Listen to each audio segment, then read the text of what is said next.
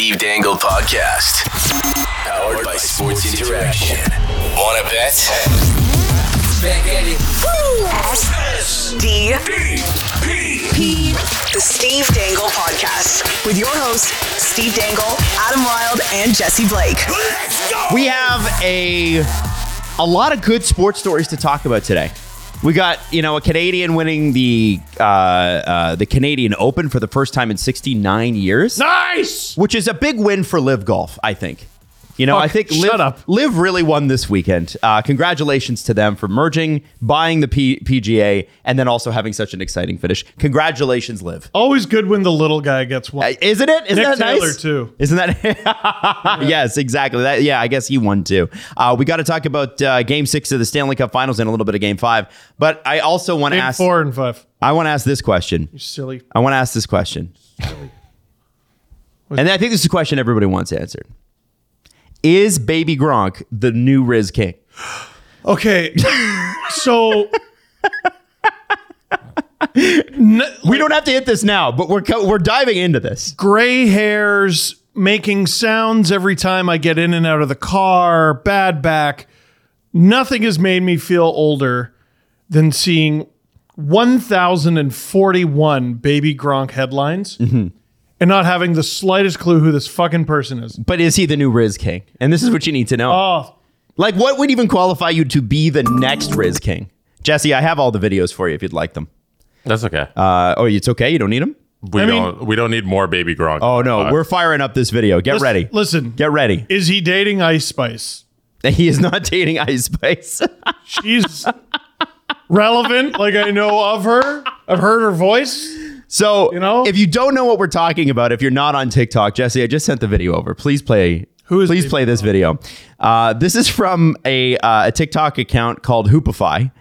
And everybody, it's really not about the story. It's about the way this guy delivers the story, if you know what I'm saying. Sometimes when you have a story that is ridiculous, it's made better by somebody who's not great at delivering it. And this guy he's the guy that narrates is he the new Rizz King?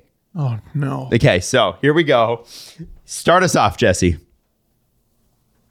Livy just convinced Baby Gronk to commit to LSU. Baby Gronk is the #1 college football prospect in the country. He averages 300 yards and 5 touchdowns a game. On his visit to LSU, Livy rizzed him up. Livy even hugged Baby Gronk. He might be the new Rizz Who's King. Livy? Do you think Baby Gronk will lead LSU to a national championship?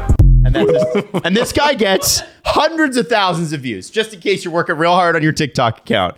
Does he have to make videos under threat? So Here. I'll just. Do you think Baby Gronk will be the new Rizz King? Rizz King? What? What? A still of his face. Oh, Still of his. give me a little more of a smile.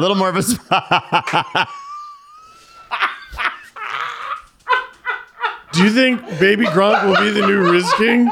Leave a comment and please don't hurt me. What the fuck is going on? he should be holding up a newspaper like I'm okay. Like it's this date, I'm still alive. Like, what on earth? What on earth is going on? And also, how is a child? Steve, do the open mouth one. Do the open mouth one. Can you do that? Open mouth, higher, wider. I want to see some bottom teeth. There we go. Yeah. Oh. What is happening? So I got another video for you to play, Jesse. So I just texted it over to you. I know. And Who's Livy? We still haven't. So Livy is apparently an LSU gymnast that is extremely popular on TikTok because she can do crazy gymnast shit, as one would expect, right? Yeah. And so she's recruiting, I think Baby Gronk's like 10. And he's a kid What who's is this child's name? I don't know. It doesn't matter. It's Baby Gronk. Baby Gronk. And he is for sure averaging 300 yards a game and 5 touchdowns. See, that is like legit.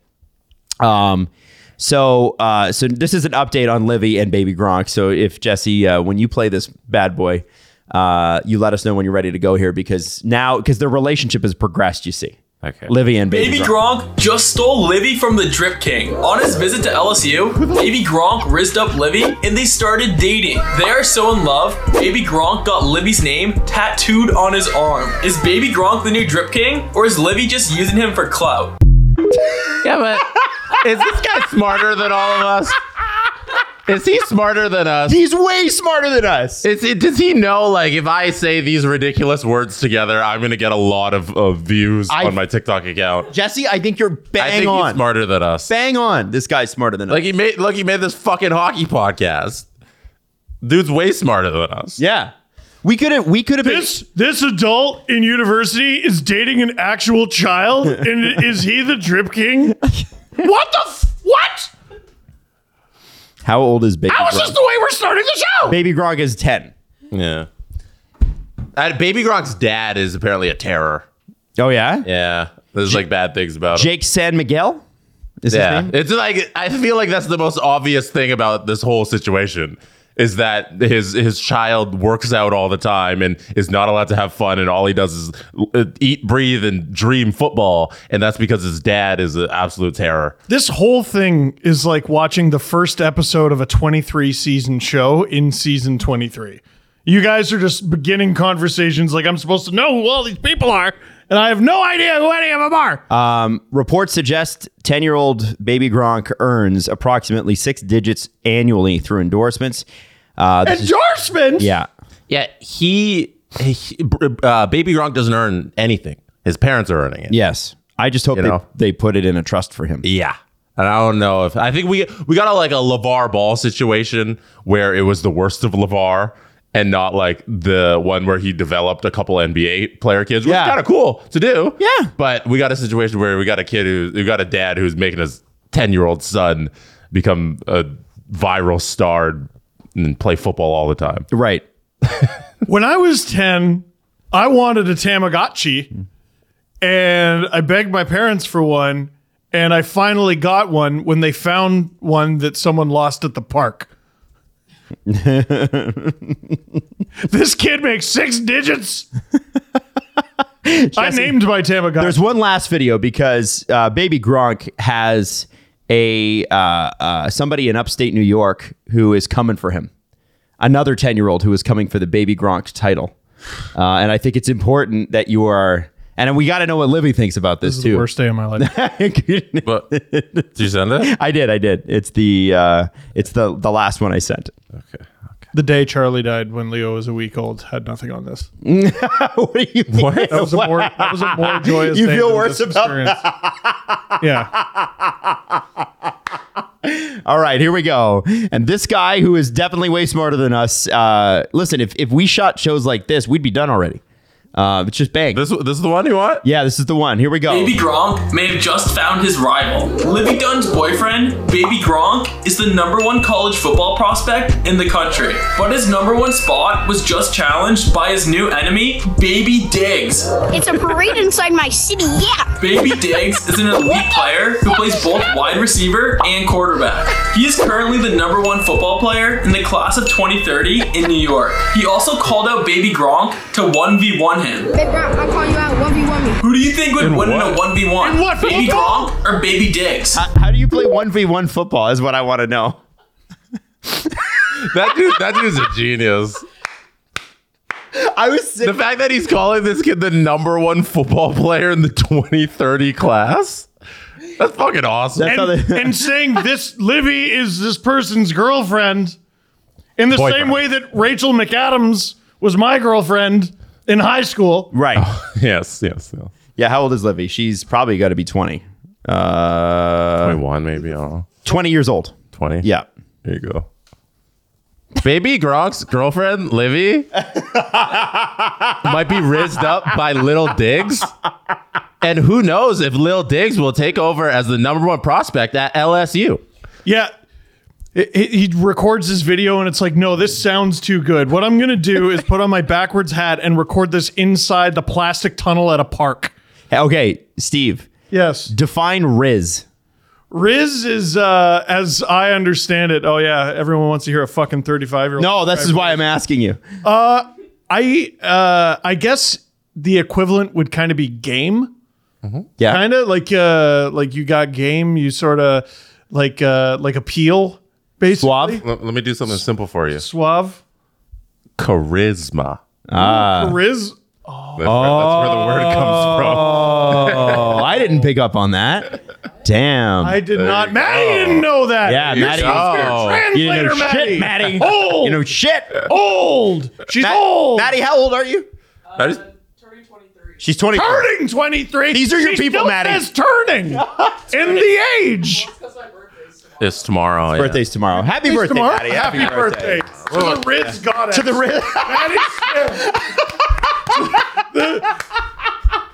Rizz God, Maddie. Maddie is 22, but she's turning 23. She works on a podcast with three dumbasses, and you'll never believe what they said. Holy fuck. Can you believe that Maddie is dating Baby Gronk?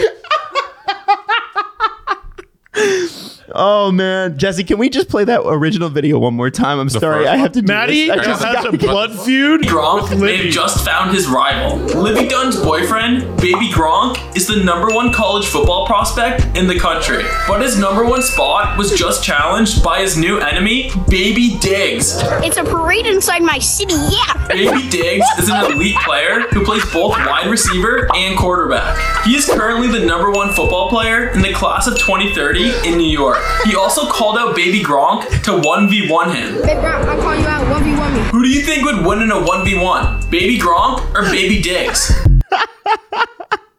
You ever see those videos? It's like, here's a list of things that I think would give Louis XIV a stroke.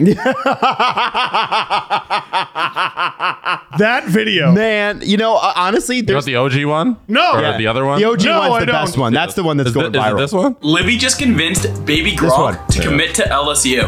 Baby Gronk is the #1 college football prospect in the country. He averages 300 yards and 5 touchdowns a game. On his visit to LSU, Livy rizzed him up. Livy even hugged Baby Gronk. He might be the new Rizz King. Do you think Baby Gronk will lead LSU to a national championship?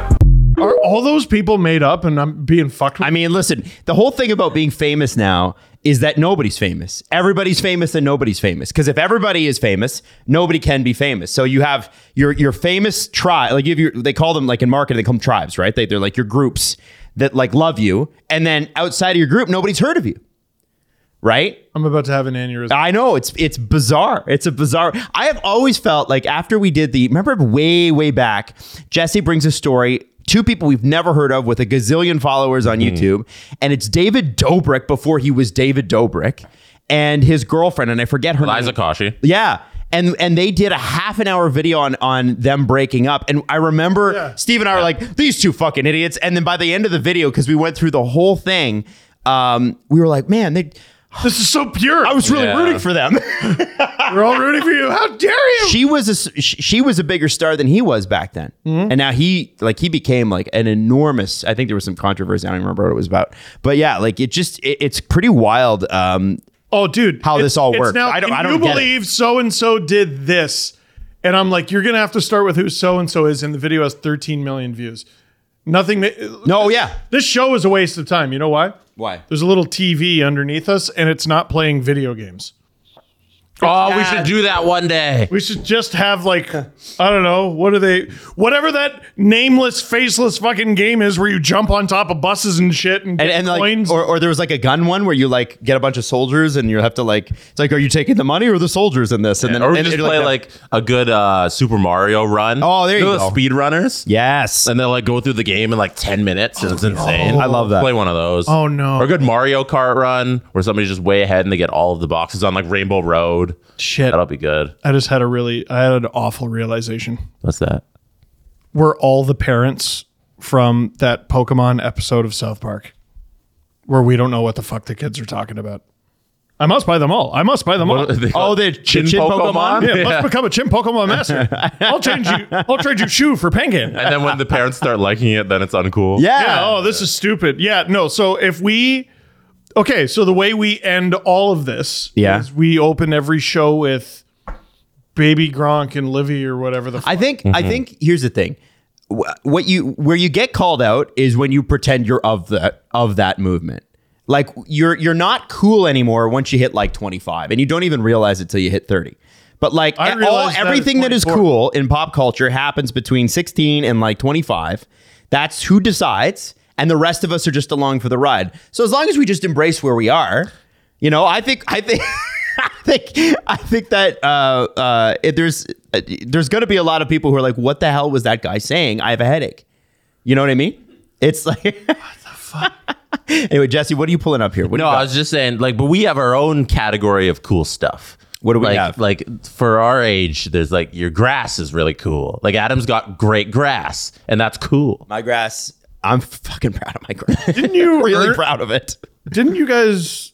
So we went out on Friday for the first time in God knows how long. Yeah, the three of us. It was like half a decade because of the pandemic, yes, and kids, and all the other stuff. And we did what all dads do. Jesse's a dad. I'm convinced. I have a dog. Yeah. You shut down a Jackasters. Yeah. So we did shut down Jackasters. Where are you going with this? Well, you earnestly said, so like, hey, what was your mortgage rate? What mortgage rate? And the first thing I thought was, that's the oldest fucking question I've ever heard. My second one was, what is your mortgage rate? It's a good question. Discuss. Yeah. But Adam has great grass. But there's you know, you said everything's cool from 20 to 25. No, your perspective on what is cool changes. Right. But the people who are creating cool are the people between those ages. Yeah. Those are the creators. So it's Gen Z now. It's time for us to turn it over to them. I think Steve is a Rizz God. Do you think so? Yeah. Yeah. We should ask SL about that. Mrs. Dangle. Yeah, I don't think you should. I'm going to text her right now. Yo, SL, can Steve Rizz you up? Is he a Rizz God SL, for real? Would you say that Steve is a Rizz God? FR, right? For real. For real? Yeah. For real? No cap? No cap. Cap. No, it's cap or no cap. Is Steve a Rizz God for real? That's is that the title of the show? Rizz God? No, is Steve a Rizz God for real? Cap or no cap? You better put a cap on, like in the animation too. I want to see a cap, like the red, like a cap, like the emoji. Just Maddie, is that cap or no cap? Just wrote me back. She's like, LOL, I don't know what the fuck you're saying to me. Answer the question. The question. It's important. Don't you text her, Steven. Why? No, don't you dare. He's like, support me. I am a Rizz God. I need this validation. Please. I'm just dying to be a I just need the kids to think I'm cool. It's whatever you feel. The kids on YouTube got to know I'm a Rizz God. She said, let's just say, Yeah. yes. Yeah. Steve's a Rizz God. Yeah. Told you. How long has she been your wife? Still got it. 2014. This is going to be 9 years. Okay. Is it a victory when your wife of 9 years says you're a Rizz God? Yep. Is that a win, or I think that's a win. Is that just kind of sad? How long have you been? She keeps being interested in him. He must continually be a Rizz God. Yeah. That's good. You know? I want Rizz and her up. I want all the husbands and wives to go home today and ask your partner if you are a Rizz God. You know what? We should find add that. out. We should add that to the marriage vows. Do you promise to be a Rizz God for the remainder of your life? Do you? So long as you both shall live. I need a Father's Day coffee mug that says Rizz God. You're gonna get it. There's gonna be. Oh yeah, Father's Day is coming up. Happy Father's Day. Yeah, that's this weekend. I'm excited. Happy Father's Day to you too. You know what's funny about what's funny about being a father on Father's Day when your kids are this young is that they don't care. They're like, yeah, that's great. Picking my nose, I'm off to play. See you later. Does Natalie or SL, do they get a present for you that's from your kid? No. I don't even remember what I got last year. No, SL doesn't come. It's like, oh, this present's from Leo. Yeah. And like, no. Oh, it's a PS5. And you know very much he did not go to the store and buy this with his 9-year-old or his 4-year-old body. I have this many. Ladybugs are red. And they just walks out. So they don't do that? No, they don't do that. I mean, like, I get a happy Father's Day and that sort of thing, but like okay, this is a bit of a weird quirk in my personality. Steve summed me up perfectly a few weeks ago. and I was in my dark, sleepy haze, still doing the morning show. But he said, we were talking about my birthday, and Steve's like, what do you get for the guy who wants nothing? I don't like getting a bunch of stuff for my birthday. I don't like getting a bunch of stuff for, holidays or whatever. So like, a card is nice, and that's all I really need. Because beyond that, I've always felt like, what are you getting me stuff for? I can, I prefer just not to have stuff. I got my own money. I'm also just minimal that way. Like, I just don't want to own a bunch of crap. I think you could get Adam a Rolex and he would throw it away like someone handing you a flyer. I would take a Rolex. In the middle of the I would take a Rolex. No, Getting into watches. No, where would you put it? They're really expensive. He would leave it on his desk for like a year and then remember he has it a year later. Probably true. That's probably true. Hey, listen, let's talk to Dave, and then let's talk. Would you want to talk hockey or golf first? No, definitely hockey. Okay, we'll go hockey next. You're welcome, everybody. First off, hockey. What are you talking about? we're going to bring Rizz, Gawd, Dave on next. You can bet that with David Bastel. Brought to you by Sports Interaction. Get in the action and make a play. 19 plus. Please play responsibly. Dave Bastel joining us. And Dave, I wanted to start off with a message from Cameron. Oh. Cameron said, hey, I just wanted to thank you guys for recommending Sports Interaction. I like Steve, like to make $2 bets. Okay. Now, he sent me a shot of his, and it was a pinata pick. And he put $2 down on Nick Taylor, who came up in his pinata pick to win the Canadian Open. It paid out $269. From 72 feet away. Yeah. Outstanding. $240 it paid out, bringing Nick's total to $269.09. And I thought that was hilarious because 69 is the amount of years it's been since the last time a Canadian won. Also, it's the sex number. It is the sex. Yes. You can't forget that. So, I mean, seriously, anybody in men's league that I see the number 69 on, I'm like, whoa, doing there. Look out the bottom. That's a loose cannon. Ref, keep your eye on that one. Exactly. That's really cool that they hit that pinata. Isn't that That's neat? awesome. That's awesome. That's the fun thing with way to go, Cam. Yeah, Cam. Yeah. That's the thing with pinatas. They're supposed to be like just ridiculous. That's the whole thing. It's ridiculous. Yeah, pinata picks and Minute Madness. Yeah. And you know what? There will be some pinatas coming up for the U.S. Open, Cam, and everybody else listening. So jump on those because Canadian Open is pretty cool, but U.S. Open is the third major and one of the prime events on this golf schedule. So it's a nice month of June for the PGA Tour. Absolutely. Now, we could see the 2022-2023 NHL season wrap up tonight. Yep. And this is sort of kind of, if it does end, it's been one hell of a year. It's been really exciting. There's been some great hockey. The playoffs were phenomenal. The Stanley Cup, if it does end tonight, I feel like we got robbed. Tomorrow night. Oh, sorry, tomorrow night. Why do I keep saying Tuesday, tonight? It's Tuesday night. Tuesday. So if it does wrap up tomorrow night, wow. I feel like we kind of got robbed because I'd like to see the Panthers at least push this to 6. But what are the odds here, Dave? Like, what are we looking at? Vegas has got to be the clear, undeniable favorite. Yeah, they really are. 1.53 for the Vegas Golden Knights to clinch at home, which would be a pretty good party, but I'm totally on board with you guys there. I'd love to see a 6 or a 7 game series.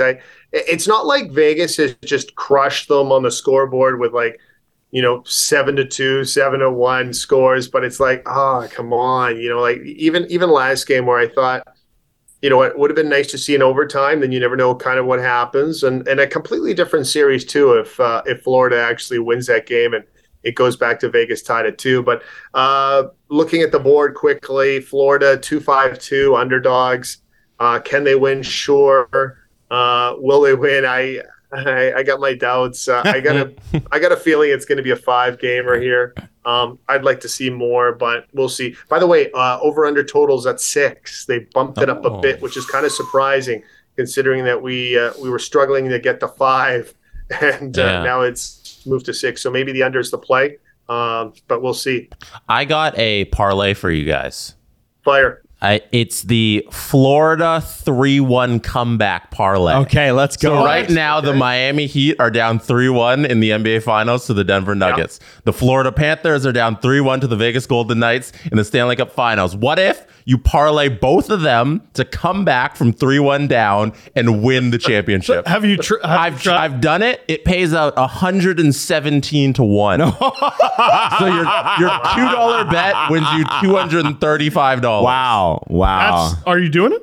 Yes. I've been watching both series. I don't think the Denver Nuggets are going to lose anything. Like, I'm actually surprised they lost the game. But because Jimmy Butler's been an awesome story, and I've loved Pat Riley forever, and his organization's has been very good. But I don't know. This Nugget team is really impressive. Really impressive. It's crazy. Okay.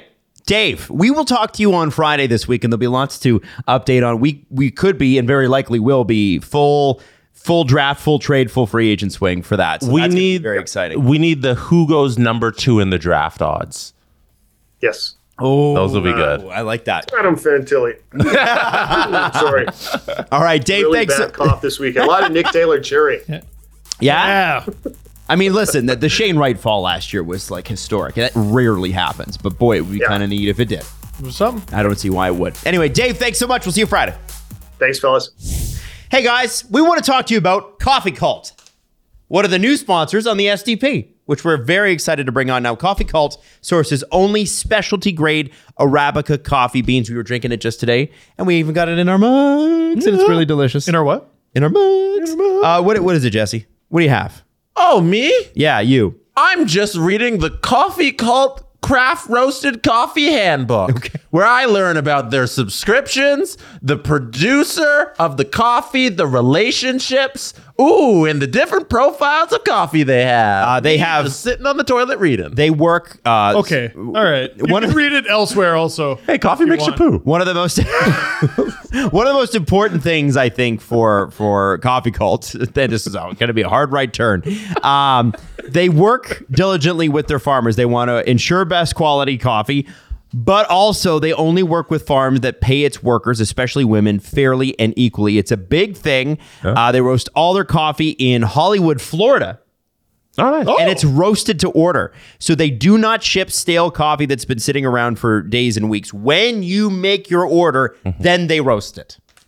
They also have a highly regarded dark roast, perfect for any occasion. Their eye cracker features notes of caramel, cherry, and tangerine, and makes for a great espresso. Or perhaps try something more exotic like the Cumbres del Poas from Costa Rica, which features notes of honey, strawberry, and cocoa. And if you order at coffeecult.com, use the code SDPNLOVE and get 16% off.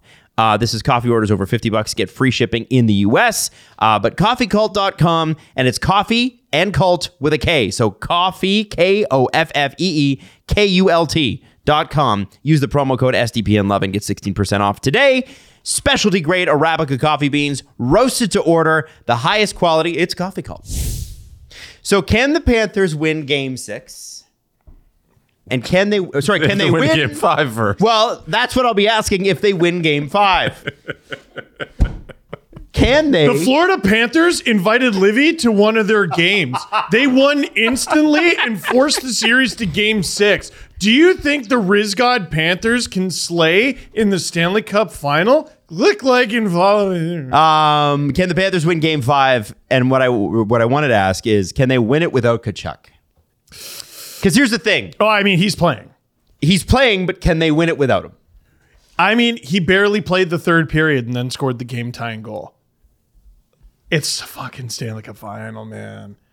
It's so messed up. And the reason I worded it that way is because they went the whole, like almost the third period without him. That's playing without him.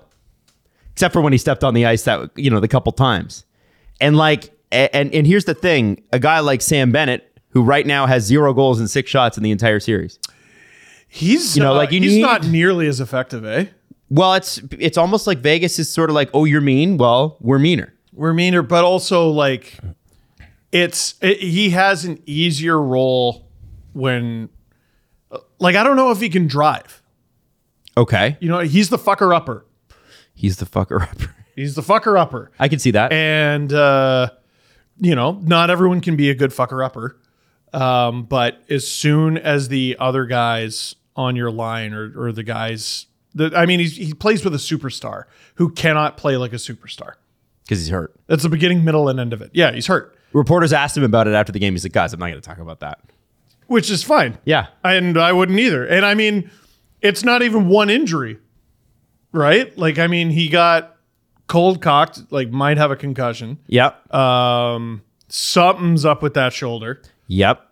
Definitely. A bunch of guys are beat up, and it's one of those things where we're here at the end of a 2-month slog, and whoever's the least beat up wins.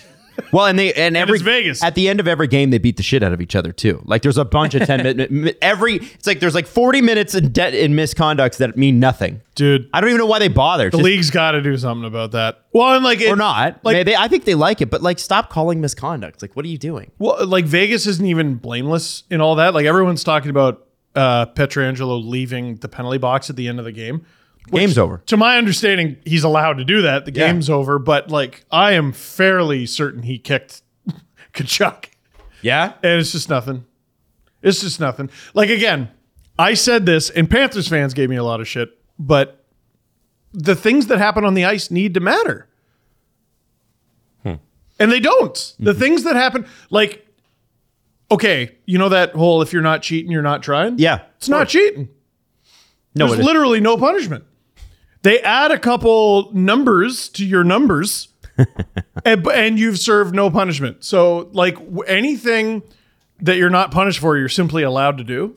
If anything that you are caught doing and not punished for, you're just allowed to do. You want me to read the end of the game punishments? Give it sure. So with 20 minutes left in the game, or 20 minutes at the end of the third period, so 0-0-0-0 on the clock, Matthew Tkachuk received a slashing, Not a thing. penalty for against Petro. Matthew Tkachuk received an unsportsmanlike conduct penalty against Alex Pietrangelo. Not a thing. Tkachuk received a misconduct.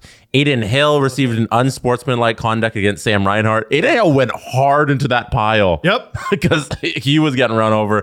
Brandon Montour received a charging penalty against Braden McNabb. And then Brandon Montour got a misconduct as well. Not a thing. But Darnell Nurse had to be suspended for being in a fight in the final 5 minutes of a game.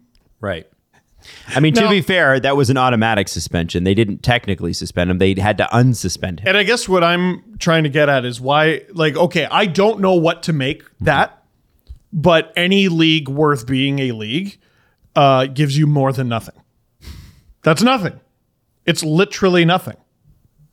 I would like some consistency with penalty calling in this series at all. Oh, fire Wes McCauley. Game 4, we saw just everything being called. Neither team could get away with anything, and all they do is try and get away with the most. And then they're like, you can't call everything. And then in Game 4, in Game 3, the refs were like, yes, we can call everything. And there were so many power plays. And then you go to Game 4 on Saturday, and there's a tripping call and an over the glass penalty. Now, the over the glass one you have to call because it's just automatic. And then the tripping one was like kind of iffy, and they called it, and everything else nothing.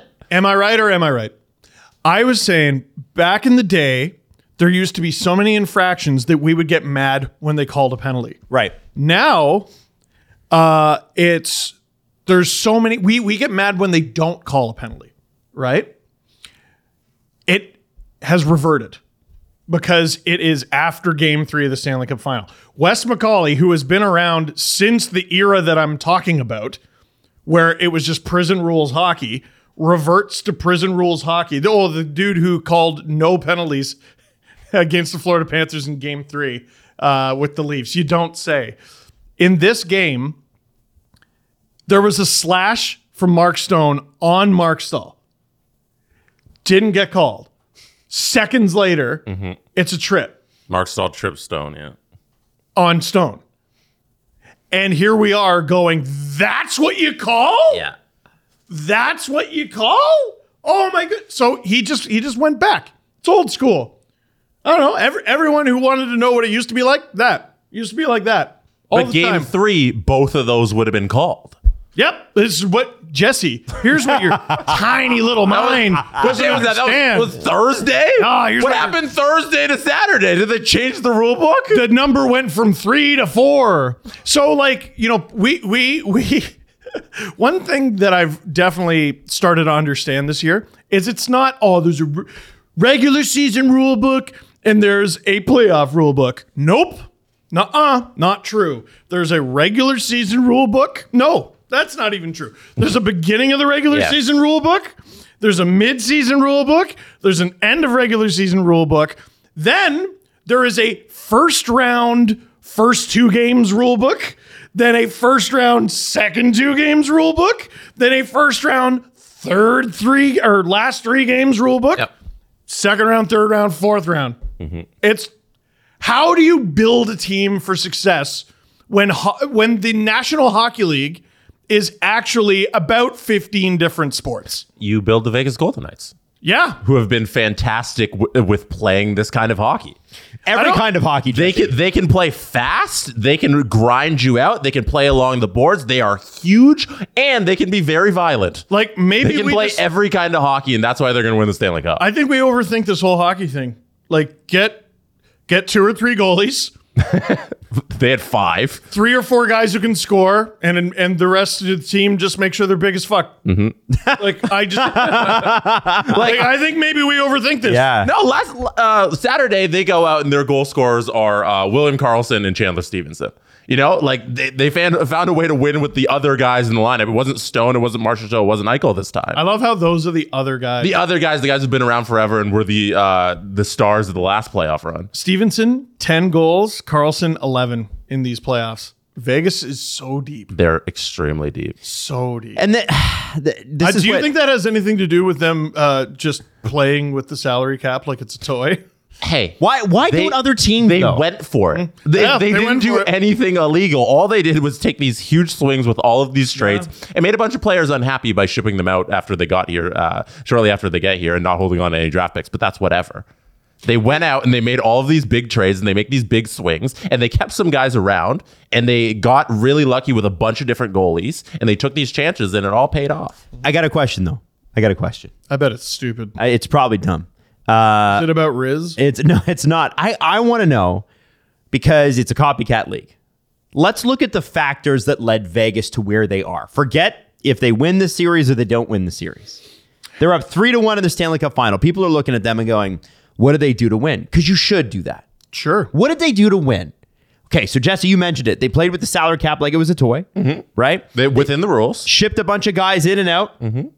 If there was a shiny toy that became available on market, Pietrangelo, Jack Eichel, Mark Stone, who else? Robin Lehner, who has not played this year and may never play again. And how'd he get there?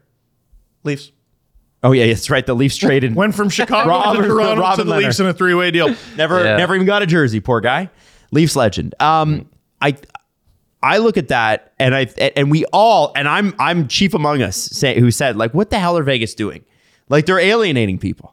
But if they win, that's all gone. Yeah.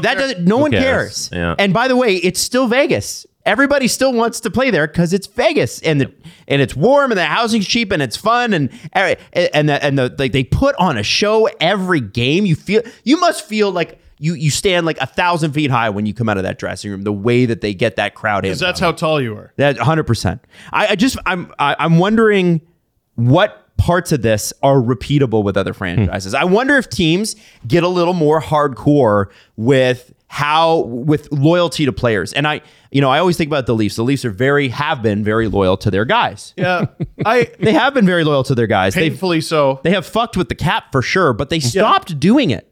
They used to they'd always have like a Dave Clarkson or a Nathan Horton contract on there. Yeah. They kind of stopped. Montreal's doing it big time now. They may get rid of Muzzin's contract. They make why are we getting rid of it? Let's just I don't like.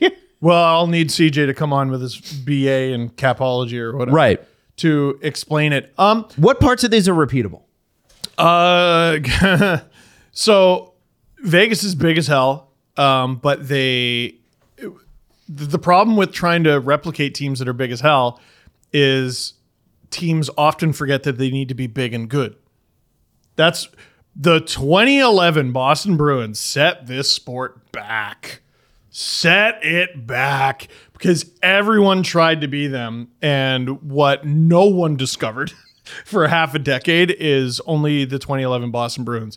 could be the 2011 Boston Bruins. There's a reason we still talk about them. It's because they were all on the same team. All the big good guys. And any Canucks fan is watching this right now and going, yeah, I think you might be leaving out the part where they got to beat the fuck out of all our players.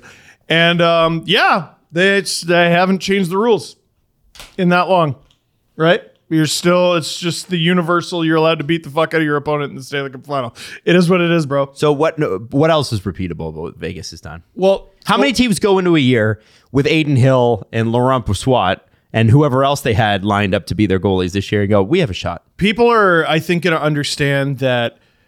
Well, this is why I think Connor Hellebuyck could go for a shitload, because the goalies who can play 60 games are unicorns. Yeah, and that used to be pretty normal, but it's not anymore. There's two. I think there's two. Connor and? Hellebuyck and Vasilevsky. I think there's two. Not even Shesterkin? Nope. Okay. Nope. And it's nothing about him being good. It's about durability, right? It's not just playing 60 games once. Cam Talbot played 73 games once. Ooh. I know, stupid. You gotta play, and I think Brossoit was his backup. You gotta play 60 games 3 consecutive years, right? Those guys are unicorns. So you're going to see a lot more tandems. You're going to see goalie systems at least 3 NHL goalies deep. But also the loyalty thing you mentioned is interesting, because I was listening to the Chris Johnston show. Never heard of him. On the way in, and I'm extrapolating a little, but they were talking about what you were talking about with Austin Matthews' contract and how it's probably going to be shorter. What CJ was pointing out is that's going to be the norm. Like, and guys are wanting out of, Pierre-Luc Dubois wants out, Alex DeBrincat wants out. Matthews doesn't want out, but he wants a shorter deal. Guys are going to want shorter deals. It's going to be a more NBA style. So players are starting to think that way. Teams, I think, are going to look at Vegas and also think that way. And also the Florida Panthers. Like, Jonathan Huberdeau was a cornerstone of that franchise. Mackenzie Weegar was there forever. And they traded them in a big, bold move for a star young player. Not terribly unlike, the guys I just mentioned. I would take Tkachuk over to DeBrincat or Dubois, but you know what I'm saying. Top 6 players of that age are not typically available. Right? Yep. And there's less of tomorrow than there used to be. I've been talking about this for a couple of years now. Ever since COVID, everyone's changed their thinking, right? And everyone's a little bit more desperate. How so? People are more desperate to win now. They're a little more bold than they used to be. They're, if COVID hadn't happened, would either of us have quit our jobs? I don't know. That's a good question. I don't know, man. But after being locked inside for like a year and a half, we're all like, Jesse, would you have quit? Would you have quit yours? Do you think? No. COVID had a huge reason as to why I had the ability to quit my job. Exactly. So it's not just a Vegas thing and a don't have loyalty to teams or whatever. Like, I mean, they also made shrewd decisions, right? And they fought tooth and nail to keep some guys. Like Alec Martinez being a Vegas Golden Knight, that looked dead in the water. Like, we all assumed he was traded. It was just a matter of where. And they end up keeping him. And we're like, okay, well, on a pretty nice extension too. Yeah. And we're like, who the hell else are they going to get rid of then? And, poor Marc-Andre Fleury had to be on the receiving end of that. But I think teams are thinking more short term and players are thinking more short term, which is why it's weird to me that trading picks 3 years down the line is gaining popularity. You know what I mean? How does that make any sense? What do you mean? Yeah. Well, like 2025 picks and 2026 picks. So what doesing make sense about that to you?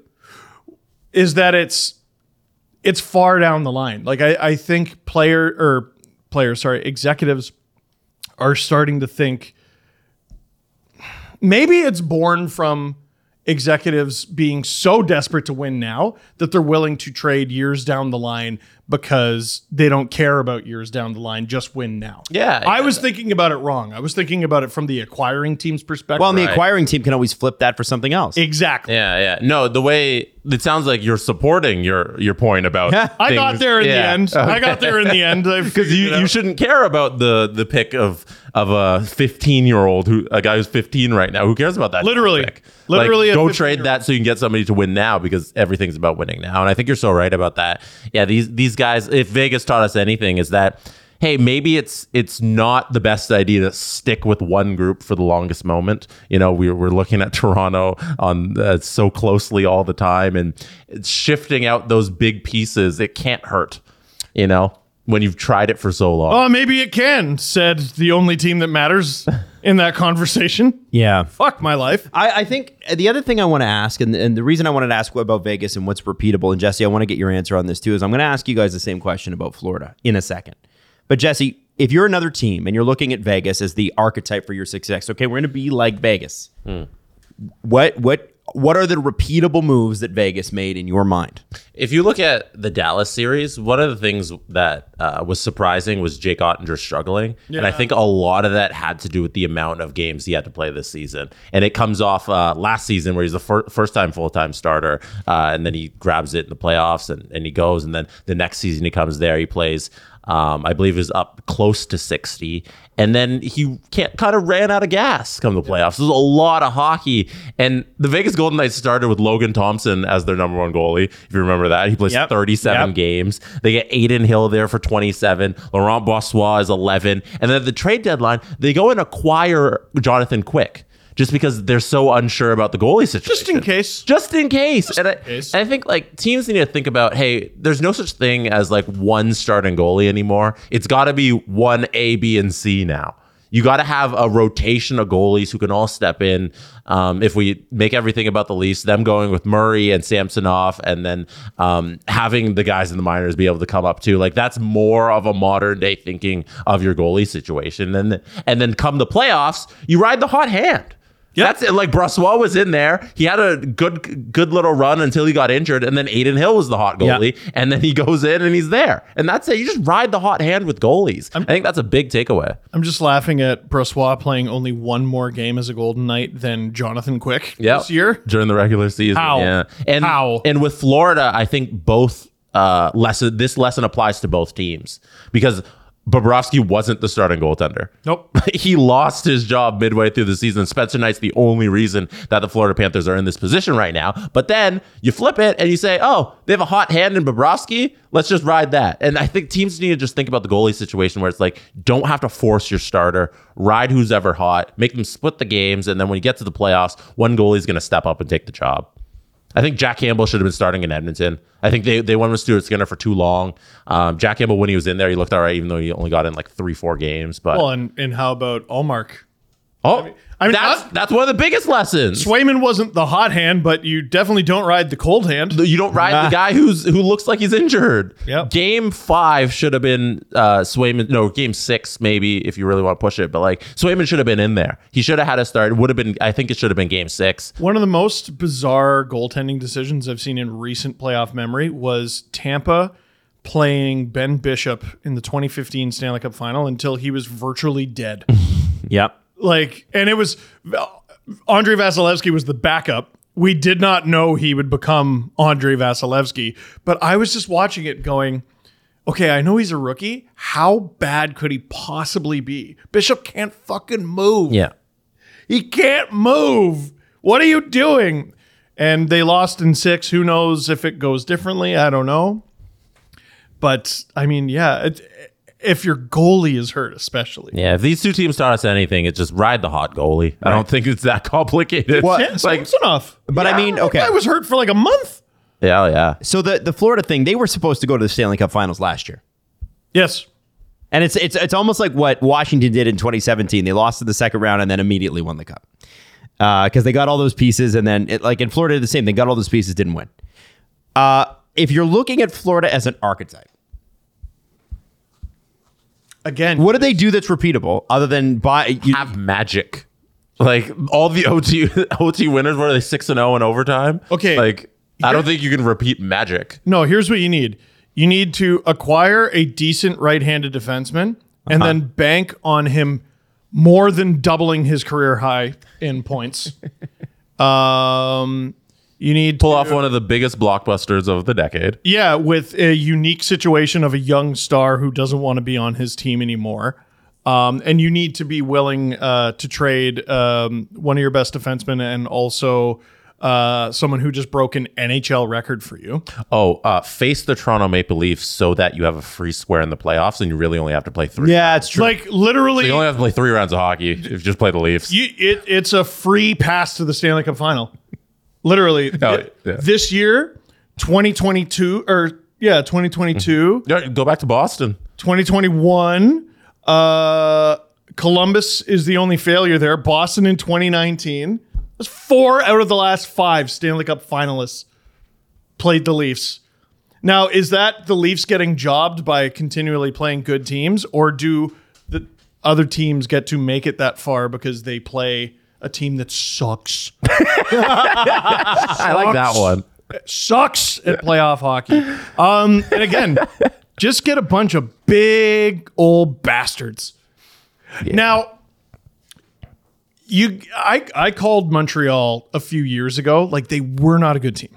They were not a good team. Yeah. Straight up. But it was one of those things where it's like, man, if they ever made it into the playoffs, we know the rules change. They're mean and they have a good goalie. They could do stuff. Yeah. Vegas was atrocious in that conference final. Oh, they were fucking Winnipeg probably was worse. Wasn't a team. And then the Leafs shit the bed. They completely shit. It was such a magical run for Montreal. Oh yeah, it was awesome.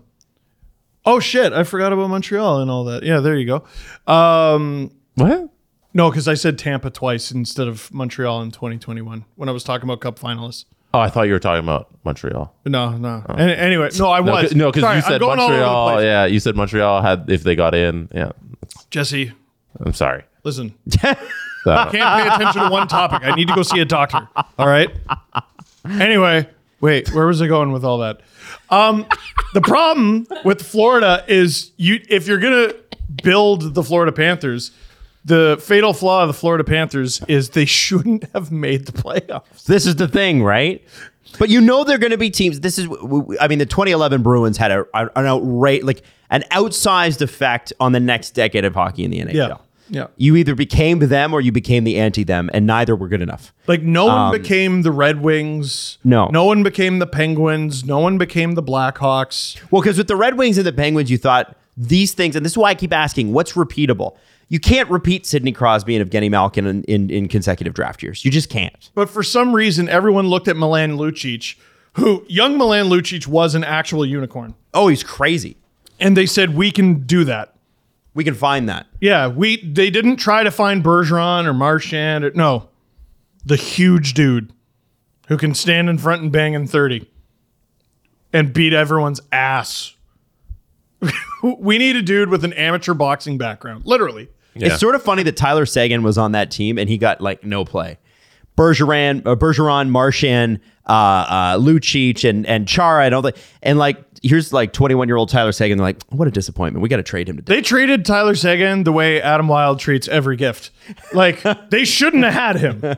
No, they shouldn't have had him. It's because they traded Phil Kessel and got the 2nd overall pick, and they were celebrating that for a minute, and then they were like, oh, what do I do with this fucking thing? What do you mean he's got to learn stuff? I hate that. This is stupid. Sagan had a disappointing playoffs in 12-13. He did. He was, if I remember correct, I want to say he set an NHL record for most shots in a playoff without a goal.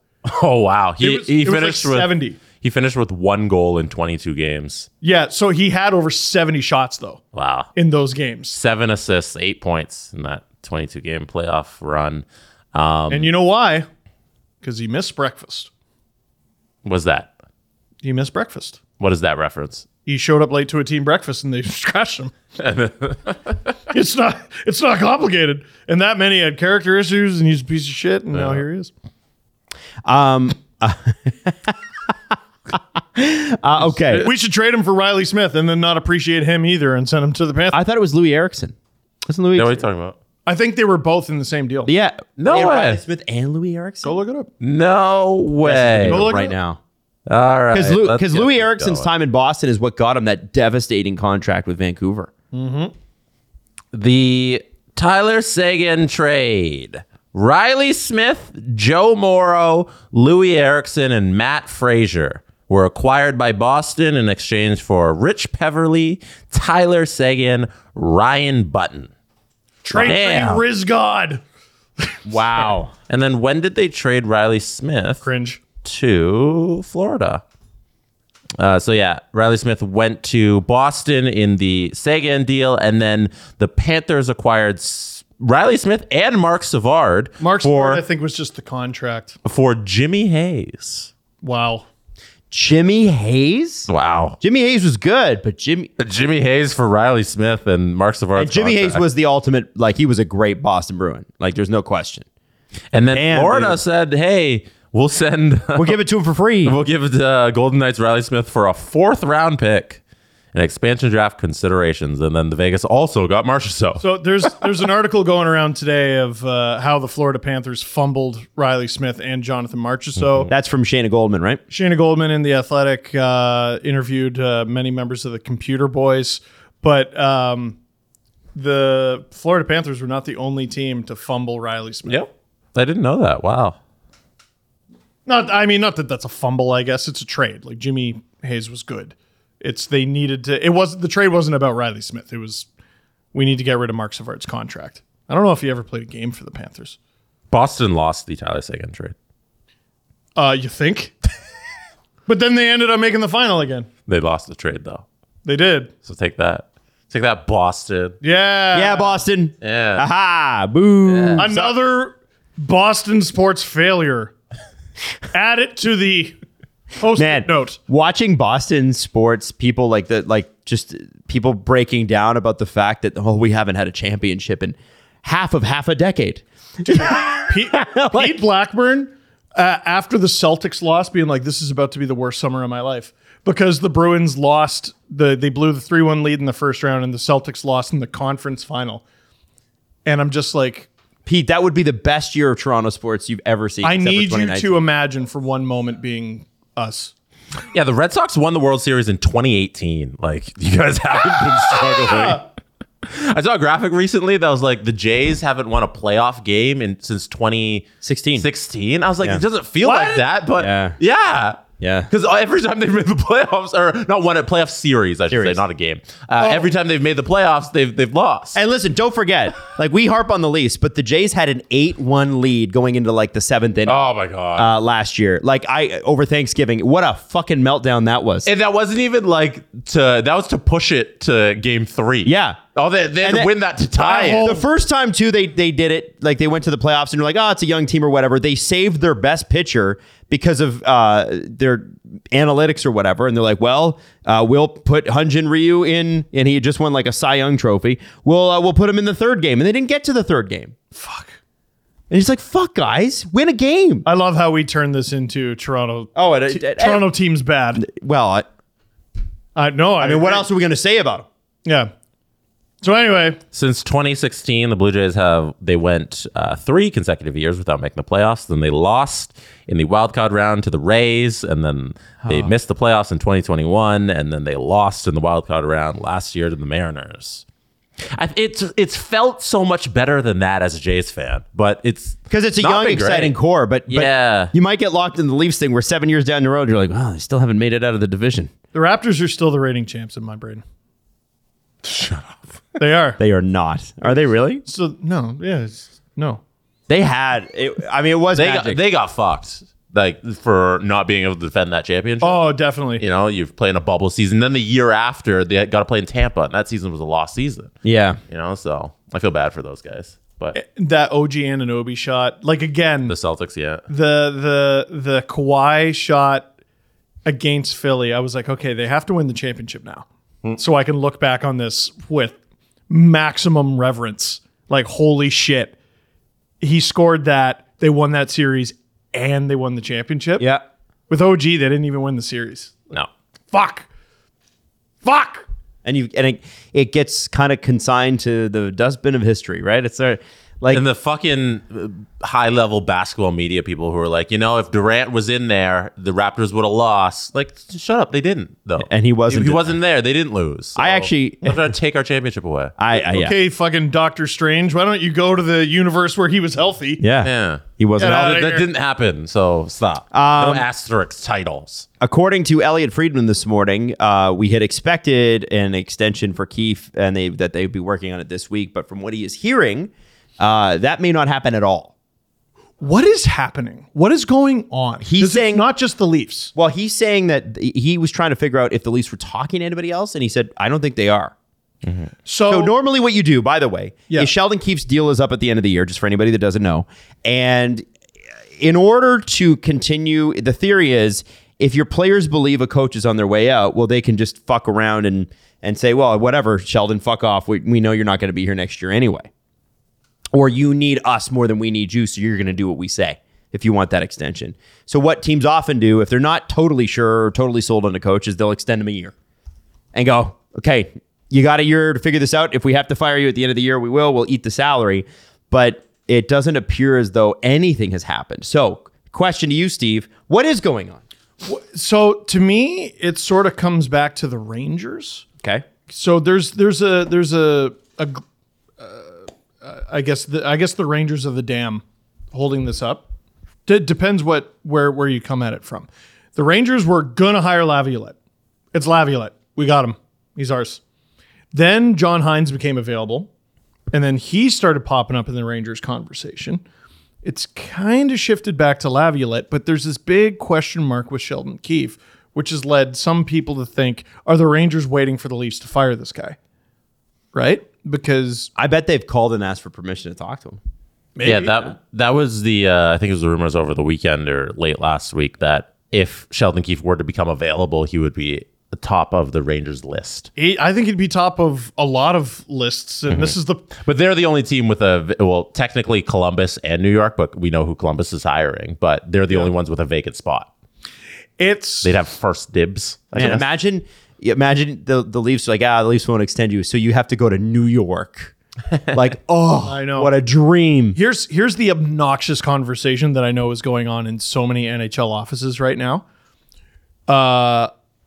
The Bruins fire Bruce Cassidy. Yeah. They gas him in like a super not cool way in his living room. While the president took a shit. Well, the president took a shit in the bathroom as we made up. We made that up. But the president... And he left it there. He didn't even flush. No, he left a floater and said, now clean that up after he fired him. I can't believe Cam Neely did that. Yeah. Anyway, so they fired him. They hired Jim Montgomery. They have a record-breaking 65-win season. And I know, every NHL executive was like, yeah, well, who would you rather be right now? Who would you rather have right now, Bruce Cassidy or Jim Montgomery? And they win 65 games. And now Bruce Cassidy is a win away from a Stanley Cup. And For that alone, just to see the lulls in Boston, like just to have Boston one time take an L. Yep. One fucking time. One time. I want Bruce Cassidy to win for that. Take your stupid lumps for once.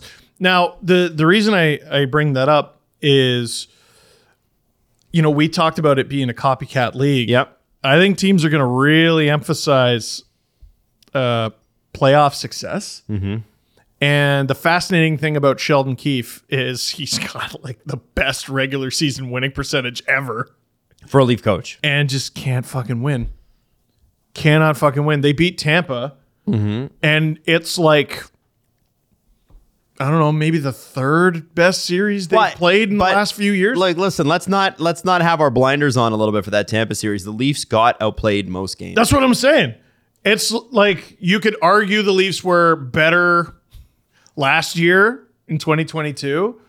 I look at the 2019 series with the Bruins. They were great, except for motherfucking Game 7.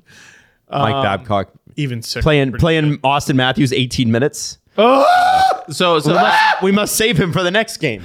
Adam and Steve, if you're the son of the Boston Pizza franchise owner, I'm rich! so you're I have to work! You're bragging for a living. I don't need this stress in my fucking life.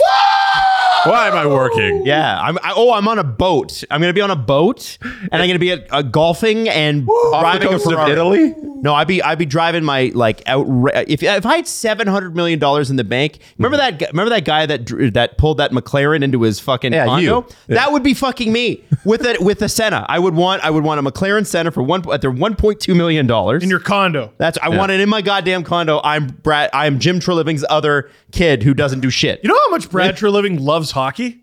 Yeah. That dude played in the minors. He didn't need this shit. No. He's an actual heir. He was probably like with a billet family, making $200 a week for food. For the Columbus Chill. This dude was playing for the Columbus Chill. This dude was riding a bus in the WHL. For what? For what? Go to any university, get a BA in business, and run Boston Pizza. So No, he loves hockey that much. question I was going to ask. What? Well, you guys assume the body of Brad. You are named new general manager of the Toronto Maple Leafs. MLSE appoints you to the title. You look at Sheldon Keefe and you say, hey, what do I want to do? You got three options. You fire him, you extend him, or you play out the contract. A, B, or C, which one you going with? So, getting into their brains, they don't want to pay people not to work for them. If you have carte blanche to do any of those three decisions, which one are you making? Not what you think they're going to do. What would you do? What do you think is the best course of Extend him action? another year, but if he gets stuffed into a locker in the playoffs, then you know your answer. I unfortunately get another mind in there, and it's not about Keefe being bad. Which mind? That's a great question. Isn't that the $1 million question? My issue is I don't know if this is the year I would do it, but we know they don't like paying coaches and other people to not work, right? Like they did for Babcock. So we sort of established that you need to give coaches a year extension or whatever, at least, so they're not a lame duck. So do you fire the guy and pay him to stay at home or not 1 work year. for you now? Or do you extend him at a bigger number, give him a raise, and pay him that number to not work for you? Plus, if the Rangers do hire Keefe, then you're not on the hook for the money. Ideally. So, I mean, this sure seems to be the time. But here we are, June 12th. We don't know who their coach is. We don't know who is staying. We don't know who's going. And this is what happens when you fire your GM like 5-6 weeks before the draft. Yeah. Adam, do you disagree with firing Sheldon Keefe? Yeah, I do. It's shit. Why? I think your problem. I think it would be. I take every disagreement personally. You should leave a comment. STPN, how fucking dare you? No, I'm kidding. What's up? No, I think that he has had unprecedented success in the regular season. You can't blame him for their playoff failures when he listen, I was really hard on him. I remember game 1 versus Tampa. That first minute was a fucking disaster, and that is completely on Sheldon Keefe. He has players on that team that he is obsessed with. I think we have a general manager who is also now not obsessed with those similar players, and maybe Keefe not having the security of Kyle Dubas there, because there is no doubt, right? Kyle Dubas hired him in junior, hired him in the AHL, hired him in the NHL. There's security between the two of them. They're on the same page, even if they yell at each other, which they do, apparently, or they did. We yell at each other. They have tickle fights. Yeah, Kyle. And I look at this now, and Brad Treliving is the new guy in town, and I would say, listen, you want to remain coach of the Toronto Maple Leafs? Well, you're not going to play Cody Ceci on the right side with Morgan Riley an entire year. You know what I mean? Like that's the kind of stuff where Sheldon Keefe has been a great coach. He's got the numbers to support it. It's a results-based business. Keep him, but I want to see Sheldon Keefe without the security blanket, and I'm excited to see it. I think when we're uncomfortable, like, listen, do you think it was comfortable leaving our jobs last week? It's scary, but when you're uncomfortable, you're pushed to do things that you're not normally exposed to doing. Jesse, Was it comfortable for you leaving your job 2 years ago? No. Way ahead of all of us. No, Not no, it was comfortable. not. Not comfortable. But did you learn a bunch of stuff? Yes. And I think we'll hope learn so. a lot about Sheldon Keefe. Learn how to be a Rizz God. Yeah, well, you learn from the best. Yeah. You learn from the best. You might be a Rizz king. I don't know if you're a Rizz god. Like Steve's trying to be Rizz Steve's god. the God. Yeah. Yeah. So, I think all of that said, I want to give Sheldon Keefe another shot because I want to see what he's like when someone goes, actually, that thing that you've said, well, we don't believe that anymore. So we're looking at the data this way. So I said I'd like to get another mind in that room. Maybe they just hired the other mind. Maybe it's Brad Treliving, Shane Doan. The Leafs had, and I've heard this actually from reporters.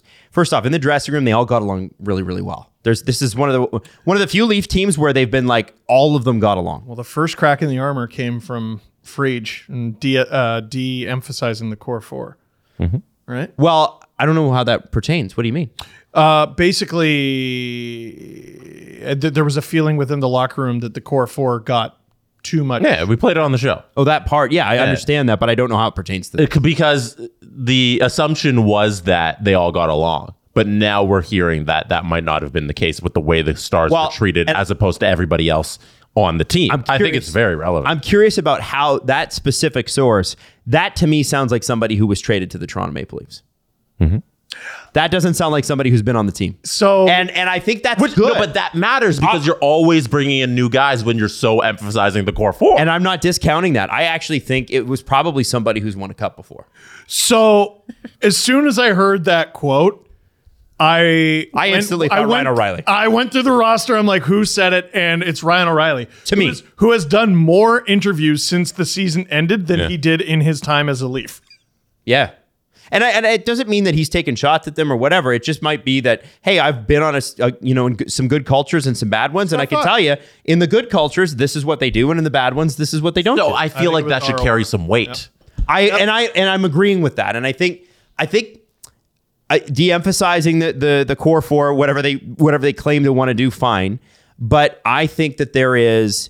I think that a little bit of friction sometimes is a good thing. If you are too much in agreement from president to general manager to head coach on philosophy, then I don't know who pushes who to get better.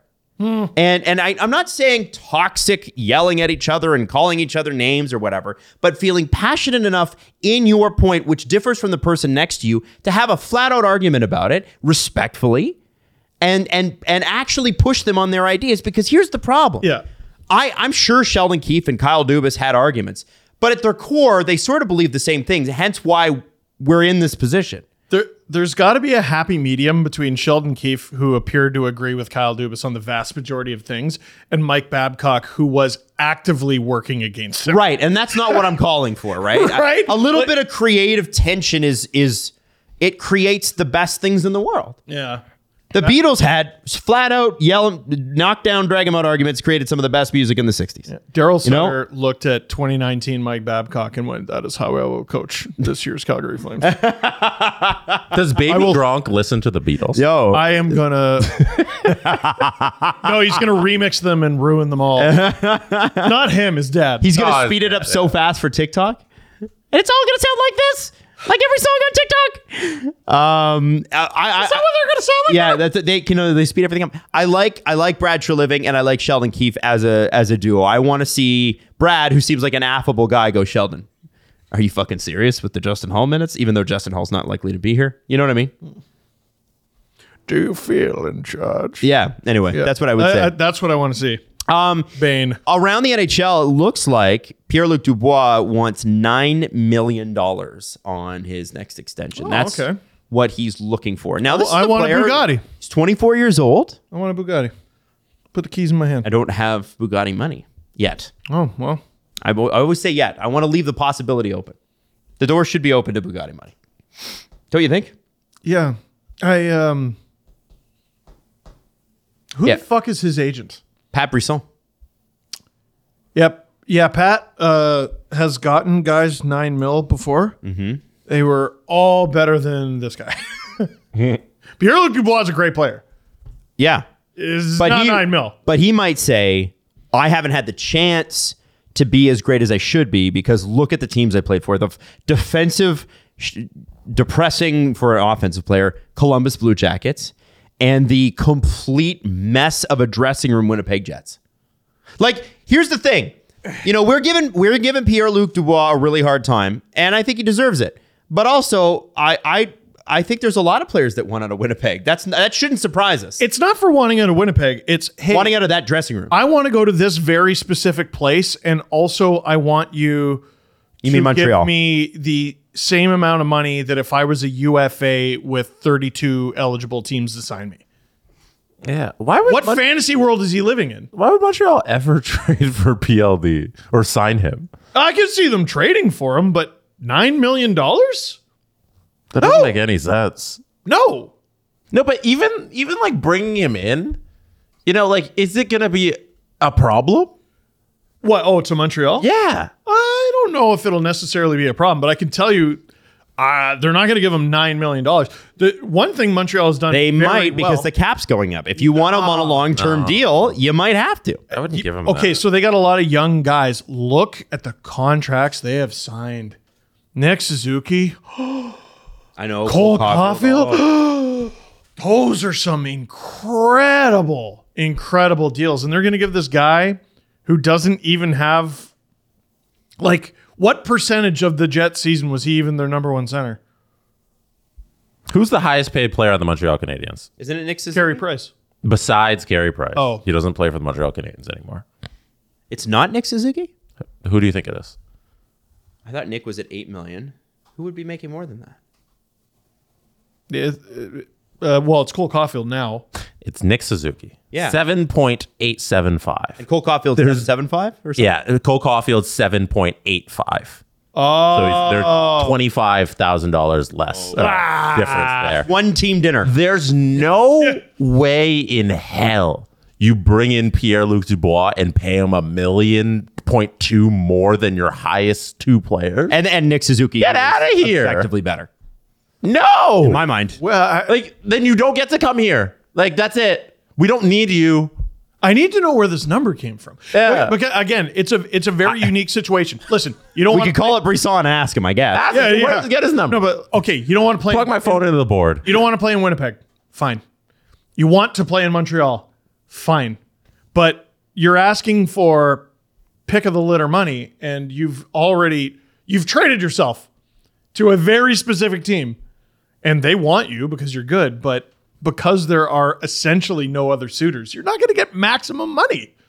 You're not going to get $9 million. What if he opens himself up to New York and Boston, who are apparently interested, Philadelphia potentially? That's why. So those reports have come out. I don't believe him for a fucking second. Why not? Because it's been Montreal for like a year now. Well, he was And in Montreal yesterday or last year expecting a trade. He wants to be a Canadian. Exactly. Nothing wrong with that. Now there's all these, how's it going to happen? And what's his number going to be? And I'm not going to sign with the Jets. And now all of a sudden, these other teams creep in. He's just using them. Mm-hmm. He's whoever it is, the Rangers, the Bruins. You know what helps is if you pick teams like cap teams with deep pockets. Pick some original six teams that get a lot of attention, deep pockets, drive up the value, and let's see if we can get $9 million. And you know what? Make sure you throw in a divisional rival of the Habs in there. Oh, I like that. Okay. It's all bullshit. I don't think he wants to go anywhere but Montreal, and the Habs ain't giving him $9 million. I'm very interested to see the team that'll take the 1 year on PLD. Because I think there's a possibility, somebody goes out like a Minnesota or Carolina, I mentioned last show. They do the 1 year thing where you get a good center on a cheap deal, and then you let him go to free agency at the end of it. Yeah. He's on a deal this year, though. Yeah. This is what So they go to Winnipeg and they say, we'll take this off your hands for this upcoming season, and then they play it out with PLD, and then you just rinse your hands of it. You let him go do what he wants. Man. It's crazy, isn't it? It's I'm fascinated to see how this ends up. Mm-hmm. Like even beyond him getting traded to Montreal, like it's going to be Montreal. But like if he has success there,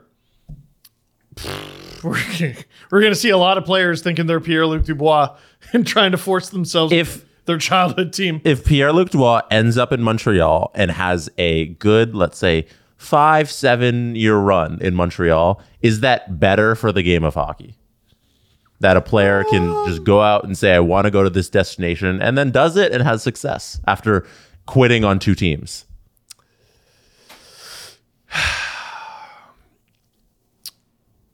Depends what you count as better. Because, like, okay, we look at the NBA. We always compare the NHL to the NBA. And the NBA is very successful. And is a real league. And it's a real league and makes money hand over fist. And the bad teams suck ass. Yeah. Suck ass. And will always suck ass. Yeah. Their best hopes are getting a star player in the draft, being mid for a few years. Then in free agency, they go somewhere else and you're right back to sucking ass. Yeah, no. Right back to sucking ass. If you're the bottom teams of the NBA, you hope for a Giannis situation where you get somebody who wasn't the number 1 pick, but you scouted him, you got him high in the draft, and then he turns into a superstar, and then he's ingratiated with the local fan base, and you get him for the 10 years that you do. A complete and actual unicorn. Like, how, like, can you hope for a Giannis once in a generation? Yeah, but that's why they have all those lottery balls. You hope for getting Jokic, you know, Denver right now, Jokic and Murray. Like, they built that through the draft. Yeah. And like it can be done, right? It can be done. But it's like the odds. The Pelicans. Zion's a disaster. Pelicans, you know. They got Zion. They thought they had it. They thought they had it. And well, he's been in the news. Well, I mean, that's a really sure story. Certainly been in the news. Sure has. But no one's talking about, like, because the bad teams are just doomed to be bad or mid. Is basketball any worse for it? Doesn't seem like it. You know what I mean? So I don't know, but Gary doesn't want that in his NHL. He wants a 34 team league. Forget the 32 team he already has. He wants a 34 team league where every team can compete for the cup. So would you say it's good for hockey if he can do this? If the NHL does something that replicates what the NBA is doing, it is good. By virtue of the NBA is a league that is successful, and the NHL is not a league and also isn't successful. What's the most fun thing about be a GM mode in NHL? Trades. Moves. Trades. Fans love trades, man. I like this move to shorter contracts. I would love more trades. Let's go. Do you think it's good for National Hockey League that Pierre can do this? Yeah, I think so. And it's not because, listen, it's the Winnipeg Jets. If they had a great winning culture, I don't think we'd be having this conversation. I think they've won. I think they've outperformed what anybody's expectations could be. But let's not deny that there's a lot of problems in that dressing room and probably isn't a fun place to play.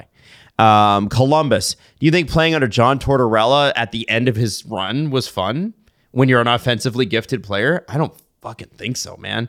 I think that this guy... Anthony Duclair seems like he's having a lot of fun right now, by the way. I think that this guy he's like, you know what? If it's going to suck, it may as well suck in my hometown for the team that I love. And so from that perspective, as much as I've been hard on Pierre-Luc Dubois, because I feel a bit funny about the way he's handled this stuff, I mean, if that's where he wants to play, how do you argue with it? I have far more respect for what he's done in Winnipeg than in Columbus. Sure. Especially that last shift in Columbus. Yeah, like Winnipeg, he's like, yeah, I'll come here, I'll, score, whatever. Because he knew he needed to do that. Yeah, but then they go, please resign here. And all he's done is politely tell them, no, I don't want to. Yeah. He's exercised. Nothing wrong with that. He's exercised his right under the CBA. No, I don't want to. Yeah. And you know what? Columbus, it's like, I don't want to resign here. And they're like, fuck you, we're keeping you anyway. And he said, okay, well, I'm going to dog it.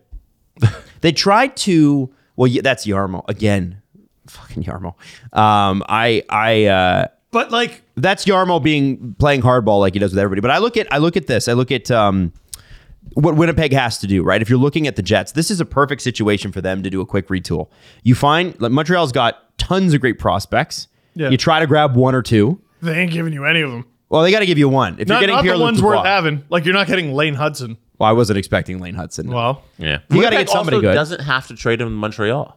They have his rights right now, and they can trade him anywhere. I think that 1 year thing is a very big possibility here for PLD. Here's what I was going to say though regarding Yarmo is Yarmo was stubborn and PLD was stubborn. So PLD forces Yarmo's hand, but what does he get for him? Line A and Roslovic. Pretty good. What are we talking about the Jets getting for PLD? Oh, it won't be Shit. that. Exactly. So Yarmo was being pig-headed Yarmo about it, but I mean, we don't know what the Jets are going to get yet, but it sure sounds like it ain't going to be Line A and Roslovic. No. Caulfield and Suzuki. Yeah, I think so. That's reasonable. But it is a good shot for Winnipeg to sort of start this retool or rebuild or however they want to brand it, because last year they tried to move on from Blake Wheeler over the summer and nobody wanted him. I bet they want him more now. Well, he's got one more year left. I made that up. I don't think so. I think you're going to have to retain salary if you All of it. Like break the CBA, retain all of that salary to get him somewhere else. Lou would find a way. Lou would find a way. Be like, really, Gary? You want to push me on that one? I wouldn't. I think traded him to Nizhny Novgorod. I think because I can. I think that there's a potential positive for this. For at least for Winnipeg. A couple other names that have come up. Noah Hannafin's got 1 year at about $4.5 million left with the Calgary Flames. The Leafs are always somehow linked to him, but I don't think that's what's happening here. I do. Let's go, Brad. Woo! The other one that's came up, and it is linked to Toronto, is Scott Laughton in Philadelphia. Now, he just signed an extension. Elliot this morning said he believed that that Toronto was close to trading for Scott Laughton before he signed his extension. So is that a guy that's still interested? Are they still interested in that type of guy? There's no question. Great character and really effective player. Everything is up for sale on Florida.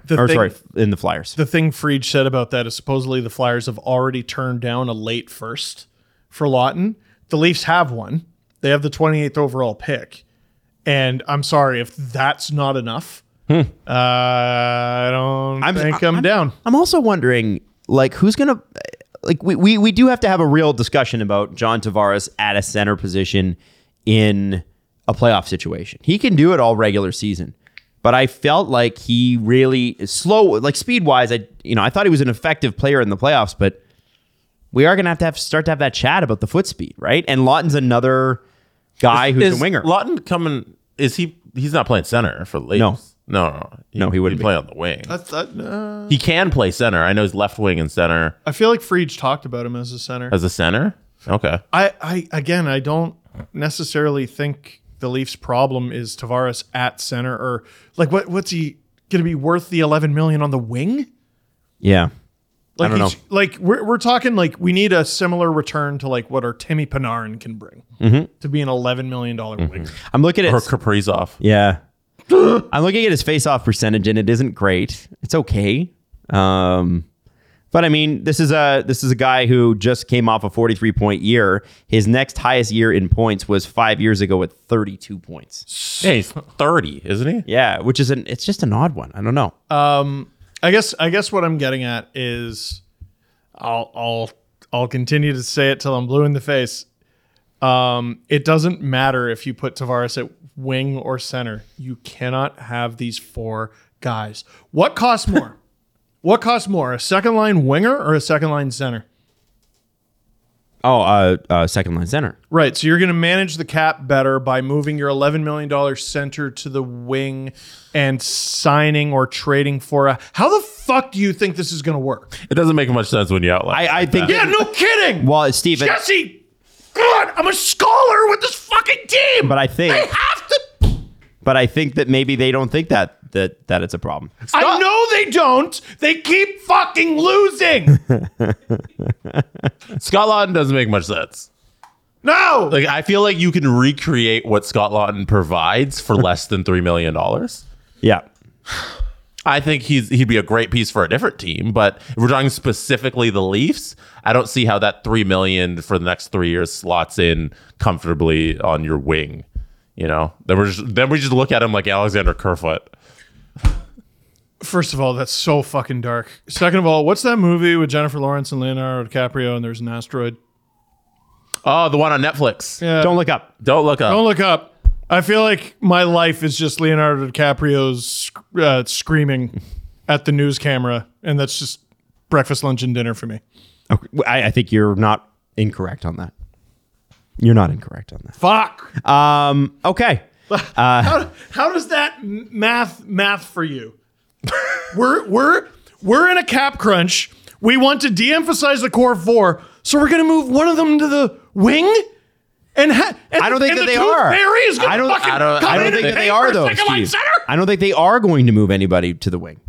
John Tavares. John Tavares specifically. I don't think they're doing that. I think that they are continuing on the way that they have.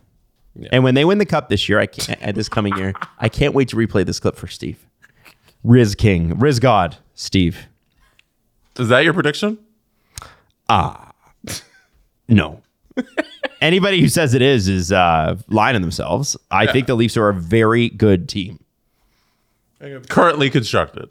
Well, they don't have currently constructed. They got 10 people who are free agents. I don't know what their construction is. So how are we saying it's going to be a completely different team next year. I'm going to kick you down the stairs. I can't wait to play this back for you when they win the cup. Kick you right down Can't the wait. stairs. Can't wait. Chest. Beyond all that, I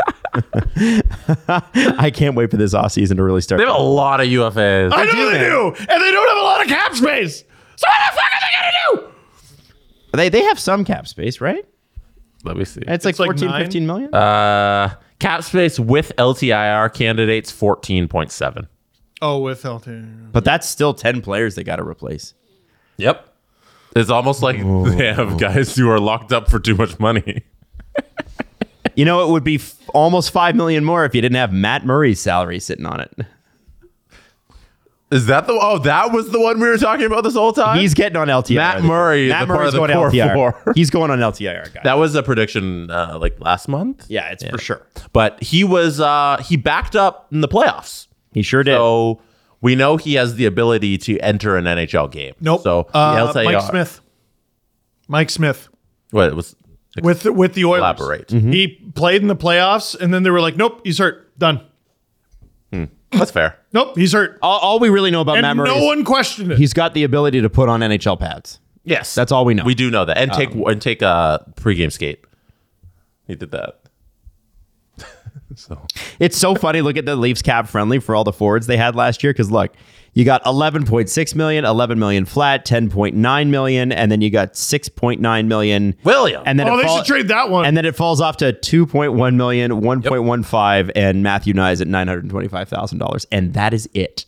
Okay. On the NHL roster. Oh my God. If that unnamed NHL player, who's for sure not Ryan O'Reilly, said that, I think they might have been right. This will be interesting. I would, man. Here's what I want to know: how come no one's got to sit down with Brad Treliving yet?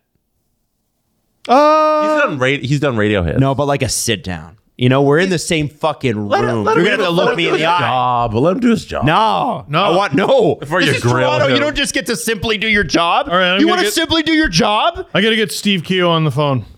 Go to San Jose. Simply do your job. It's what is it? June something? Yeah, no, and nothing June against 10th? San Jose specifically. I don't know why I picked you, but you know that there's a difference in the media. I'm not saying there's a difference in success on the ice. Both teams haven't had a lot. I hope on the 12th of June, now that I know the date, Brad Treliving has more important things to do than talk to the media in Toronto. Media. I hope there are more important pressing issues to solve, like moving JT to the wing. Moving him to the wing makes no fucking sense. I love how upset this is. Hey, let's do a press conference. Oh, yay. The Presser. SDP. I didn't know you were so mad about that. The Steve Dangle Press Conference.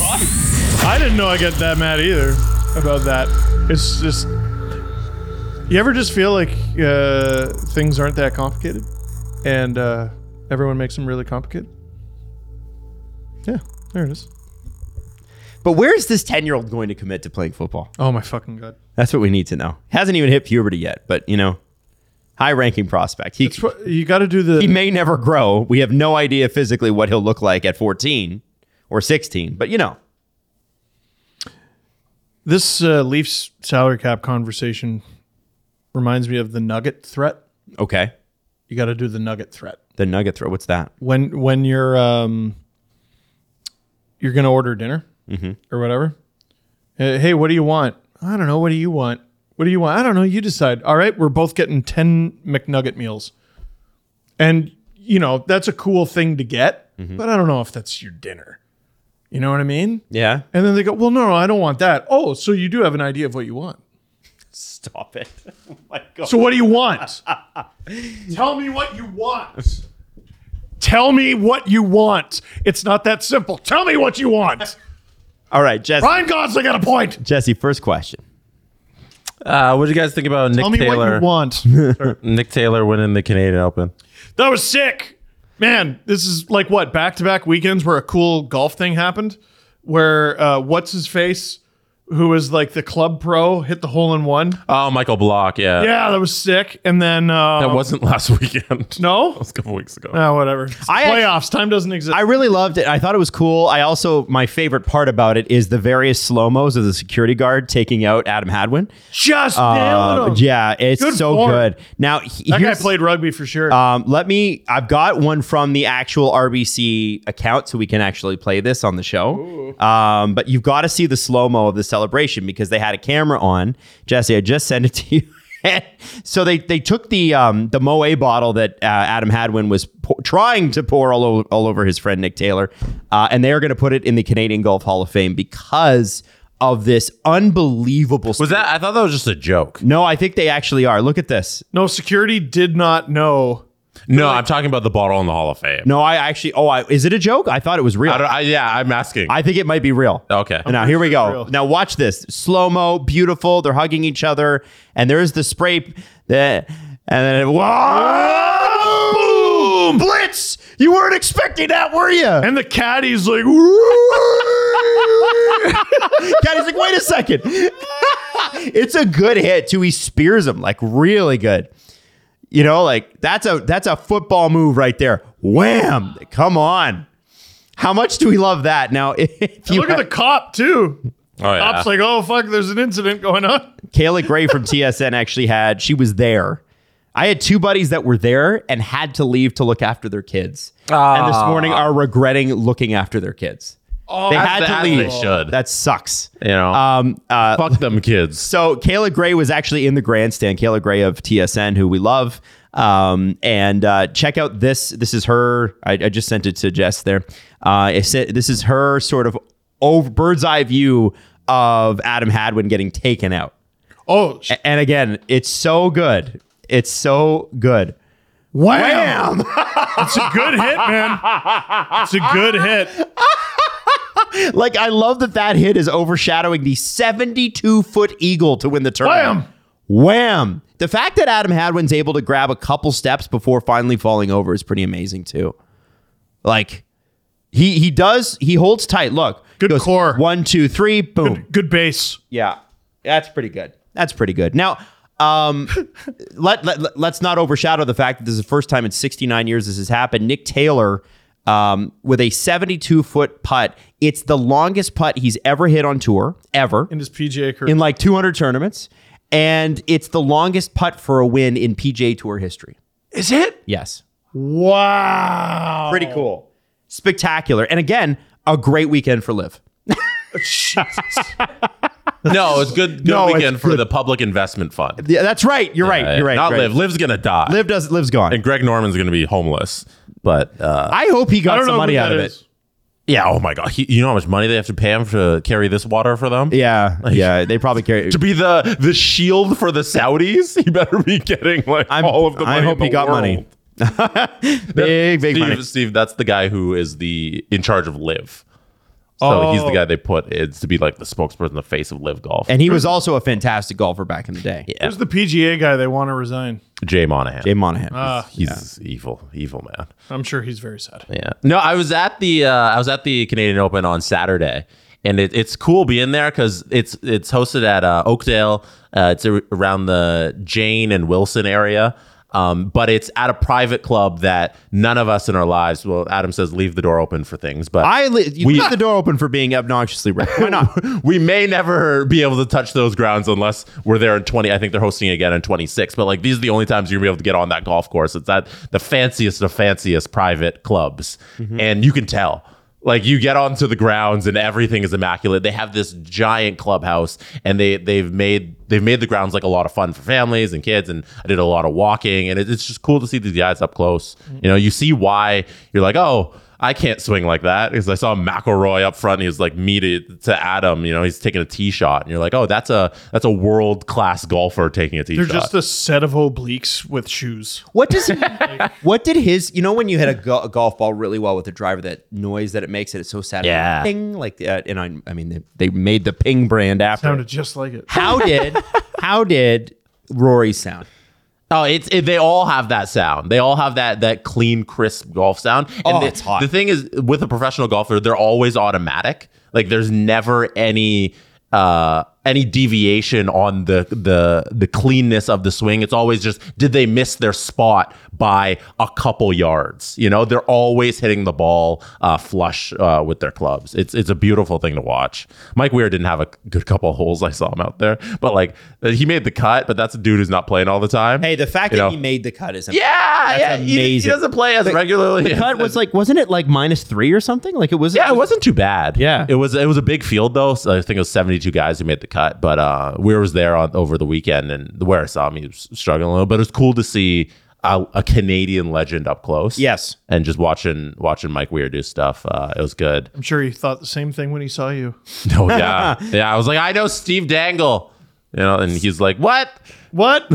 He let you on the simulator ride at the zoo twice because he made a mistake the first time. It's in his book. Anyway. Good luck. The first 12 chapters, all zoo stories. Fuck up. That's Steve's book for you. But yeah, no, it's a cool place. I'm glad it ended with Taylor winning the whole thing, because it looked for a while on Saturday that the other guys who were out later than him were just gonna lap him, because he was in the clubhouse with the lead at -11, and then like Rory came out and shot like he was at -12. The guy he was playing with, I forget his name, Hubbard, I think. He was up at -13 at one point. You know, it's like, okay, it was fun while it lasted to have Taylor there, and then he just comes back on Sunday and has an unbelievable day. And the score he shot on Saturday was a course record. He shot -9 just to get into the clubhouse lead, and it was what a weekend for Canadian sports. It's cool. Yeah, very, very coe. Really enjoyed it. All right, Jesse, what else we got on the press conference? Do we have anything else? Jonathan on our Discord press conference questions channel wrote, Law and Order Toronto has been announced. Okay. Yeah. What do you guys think of that? So they're asking, what painfully Canadian crimes do you think they could put on the show? I just think, like, what Canadian moments are we getting out of Law and Order Toronto? Well, here's the problem with like Law and Order is like, I mean, there's no other way to get around this. It's about murder or sexual assault, right? Those are what most of the cases on it are about. Ding ding. We don't have as many murders, so to make it believable, they're going to have to come up with some other crimes that they're relying on as like their pillar of criminality. I don't remember the name of the comedian, but he came up. He was an American, and he came up for Just for Laughs. He's like, you know what I like about Canada? You guys report all your murders. Yeah, that's a good point. But the thing in Canada, like if there's like a high profile murder in the States, you hear about the murder suspect for 6 months. In Canada, you hear about them once, and you might hear about them again when they come up for parole, and that's it. So it's just a different way of looking at it, right? It's weird. So I don't know what they're going to do with Law and Order Toronto. I am. How many? Jonah also said, how many Tim Hortons references are we getting? Oh God. You know, because you know, if the Americans are doing some of the producing of Law and Order Toronto, they're gonna do like, oh, we're gonna make beaver references and poutine and all this fucking corny Canadian shit. You know what? That's not the reality of us. Wasn't there an actual real life story though of there being an organized crime maple syrup ring in Quebec? Oh yeah, no. Yeah, that's it's not really. It's not totally like there's like it's deep, but there's also like a syndicate that is like legal that sets the prices for maple syrup in Quebec. It's a whole thing. But that's Quebec. Yeah. This is Toronto. Yeah. I know. So what's it? Oh, they're all going to get into the slowest car chase of all time. Because the gardener's back. It's on the gardener. Yeah. It's under construction again. Sorry. There's no exit to Lakeshore East. Yeah. Turns on a signal. Plick, plick, plick, plick, plick, plick, plick, plick, plick. Well, once I catch up with this guy, I'm gonna get him. The other thing is, man. Okay, so when I was doing like entertainment reporting, the Tim Hortons reference thing kills me because you know that all the actors, when they come up for the Toronto International Film Festival, all they're gonna do is like, I love Canada. I had a double the other day at Tim Hortons, and you're like, no, you fucking didn't. But we have to ask them about it because it does make Canadians feel good because we have short man syndrome. And like we're sort of a pick me country sometimes. Yeah. And if you wanted your interview clip, because remember, you're competitive with your other reporters, right? If you want your clip to make the highlight pack, and the highlight pack's a minute long. So if you want to make it into the morning recap, you better get something about Canada in there. And so it's like, well, how do you feel about Canada? I've told you that story about Ellie Goulding. Is there anything that you must have in Toronto when you're here? Yeah, double. I'm like, okay, well, I'm in the pack tomorrow. Like, it's why we ask that question, is so the reporters can make sure that they're in the highlight reel because they want something localized to the city. If you want to impress me, don't do the double. Be like, yeah, I got a P-Mel bacon sandwich at St. Lawrence Market. I'll be like, they don't have time to do that, and they don't eat. So yeah, I feel like these answers are what their PR person handed them. Yes. Who told them to say this. Well, it's sort of like The Rock with Let's Go Leafs. Apparently behind the scenes, you remember when The Rock came out and yelled, Let's go Leafs? Yeah, they told him. So, well, no, they told him go Leafs go, but I guess his PR people fumbled it. And that is the kind of thing that Dwayne The Rock Johnson would be very pissed about. He is very focused on wherever he is, I'm going to nail it. I'm going to make sure that if I'm in a local city, I know that I'm going to do X, Y, and Z, and I'm going to nail it because he realizes that his support comes from people like Leaf fans. Like he's got stadium support. But it's so weird that he's like that because he comes from wrestling, which, yes, is scripted, but so much shit goes wrong that a ridiculous amount of it is improv. Mm-hmm. Yeah. But he's, God, I have... And we saw him respond to this on Twitter, right? He responded to the Let's Go Leafs thing on Twitter. Remember, he tweeted. I forget what he tweeted out, but he played it off nicely. Like, I think afterwards he realized what you're saying in that things go wrong, and this was actually turned into a better moment because of how viral he went with Let's Go Leafs. So he responded it to boost the signal with the who's the one with the house? What is that? The Barbra Streisand effect? Yes. You know. Yes. So he talked about it more, so more people talk about it, and I think he realized that, and that's the wrestling background. Yep. And it's because of the way Leafs fans treated it, though. Yeah. Look at this dumbass. We were like, yes. Yeah, let's go Leafs. We like that. Actually. Yeah, and the next, how many days for the next games or what next game do we start chanting "Let's go Leafs"? Yeah. It's still a meme. It was a thing. It's still a thing. We were shouting it in Kingston. Remember, instead of Let's go, we Let's go live Leafs. event. Yeah. So, did you guys want another question? Yeah, one more. We got time for one more. One more. So this is from Ryan Called 72. It's been very apparent that officiating has been a main talking point of you guys this playoffs. Mm-hmm. Honestly, I'm not sure if Steve is banging the drum for change or just banging his head against a wall sometimes. Mm-hmm. That said, do you guys think the problem with officiating is the severity of in-game punishments? I feel that every call isn't made because of the severity of a power play. Each call has a major influence on a game. Other sports do not have such a punishing result for minor infractions. What are your thoughts on rethinking the existence of power plays at all? That's interesting. I don't think you rethink the existence of power plays, but maybe there are. Okay, well, you hooked that guy, so the next face-off's in your zone, like a defensive zone face-off, because they do 5 and 10 and 20-yard penalties in football. You can do the same thing in hockey. That's interesting. Like you have a 30-second, 1 minute, 2 minute, 3 minute, 4 minute power play. Yeah. I have wondered about that, or even 1 minute power play, because I don't know, 2 is kind of bad. Also, the option to have a power play or a penalty shot, or what if someone takes a 5-minute major but you don't want it? I mean, you probably want it, but would that be 2 penalty shots?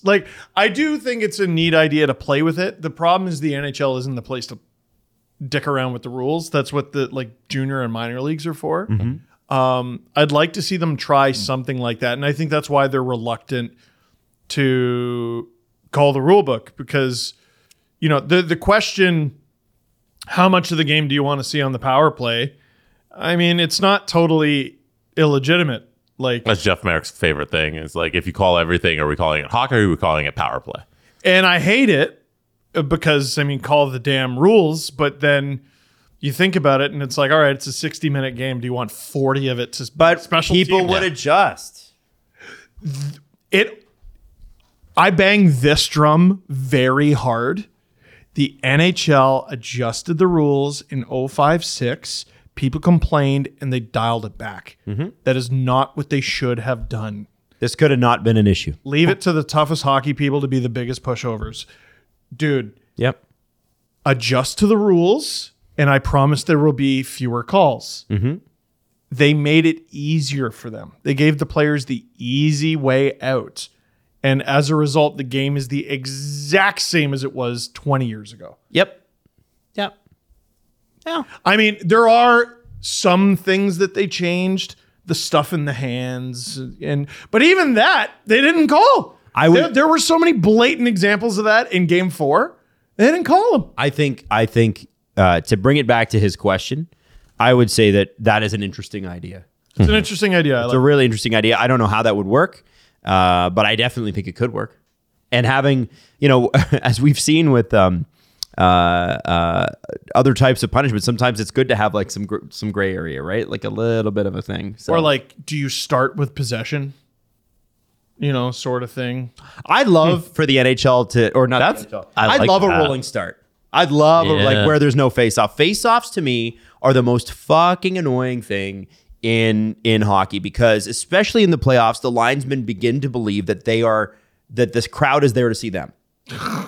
And they're like, I'm gonna fly, and the guys are like reacting, and then they get booted from the fucking circle because they thought the puck was gonna drop on the ground. You trick them, and then you kick them out. They're like, I tricked you hard to get the fuck out of here, loser. Put in that. Oh, that guy isn't taking a face off in 20 games. Fucking get him in. I'm not changing the game. You should be smarter. You should not react.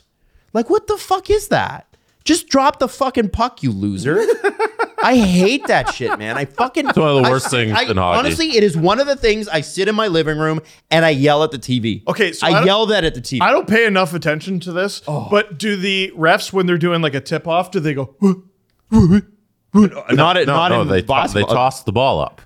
They don't try to fake out the players and kick them out. And if the ball is slightly to the left or slightly to the right, boo-hoo. Sucks the suck. They Go get it. do redos if it's off. But there's no way a human being can throw a dead straight basketball up in the air. Sure. Like, it's like we can't draw a straight line, a perfectly straight line. Impossible. You need a ruler. Or are you one of those guys who can do the circle where you go to the chalkboard and go, hooah? So the pursuit of perfection when it comes to dropping a rubber vulcanized disc on a piece of ice. Fuck off, guys. Drop the puck. I want to see hockey played, not ref's butt. That's what you're seeing. You're seeing a linesman's ass. Can we get going? So is that a bridge too far, I guess is my question. Like, I want the sport to improve and improve and improve, but there are some improvements where it's like, all right, you walked into this pizza shop, you want a pizza or not? There's other pizza places. You know what I mean? This is what the NHL serves. These playoffs, I feel like the penalties and the refereeing situation has been even more of a story. I feel like it's been worse and it has come up a lot more. We've seen more. When we're talking about the game, we didn't even talk about the fact that the referee stopped the game with about a minute to go for absolutely no reason. Aiden Hale fell into the net and then they're like, okay, whistle. No, but so even though he gets up 4 seconds later and the play continues and the Panthers are charging in the zone. But it was Matthew Tkachuk made contact with him. Yeah. Which isn't a stoppage of play. But he was forced into Aiden Hill. So if the reason the play was dead was because Tkachuk hit Hill or Tkachuk was hit into Hill, or he was hit into Hill and he fell into Hill on purpose, which is what I think happened, they have things for those. It's called penalties. GI. Goalie interference. Cam Charron had a great idea too, because that puck over the glass penalty, which maybe shouldn't have been a puck over the glass penalty on account of Petro got slashed. But let's pretend it was just clean over the glass. That was with 17 seconds left or 18 seconds left. And what Cam suggested was if you take a penalty with under 2 minutes to go, you should have to kill the whole thing. Is it like bowling where you get a strike on the last frame and it just keeps going? I don't know. Oh, so what if you took a penalty in that penalty?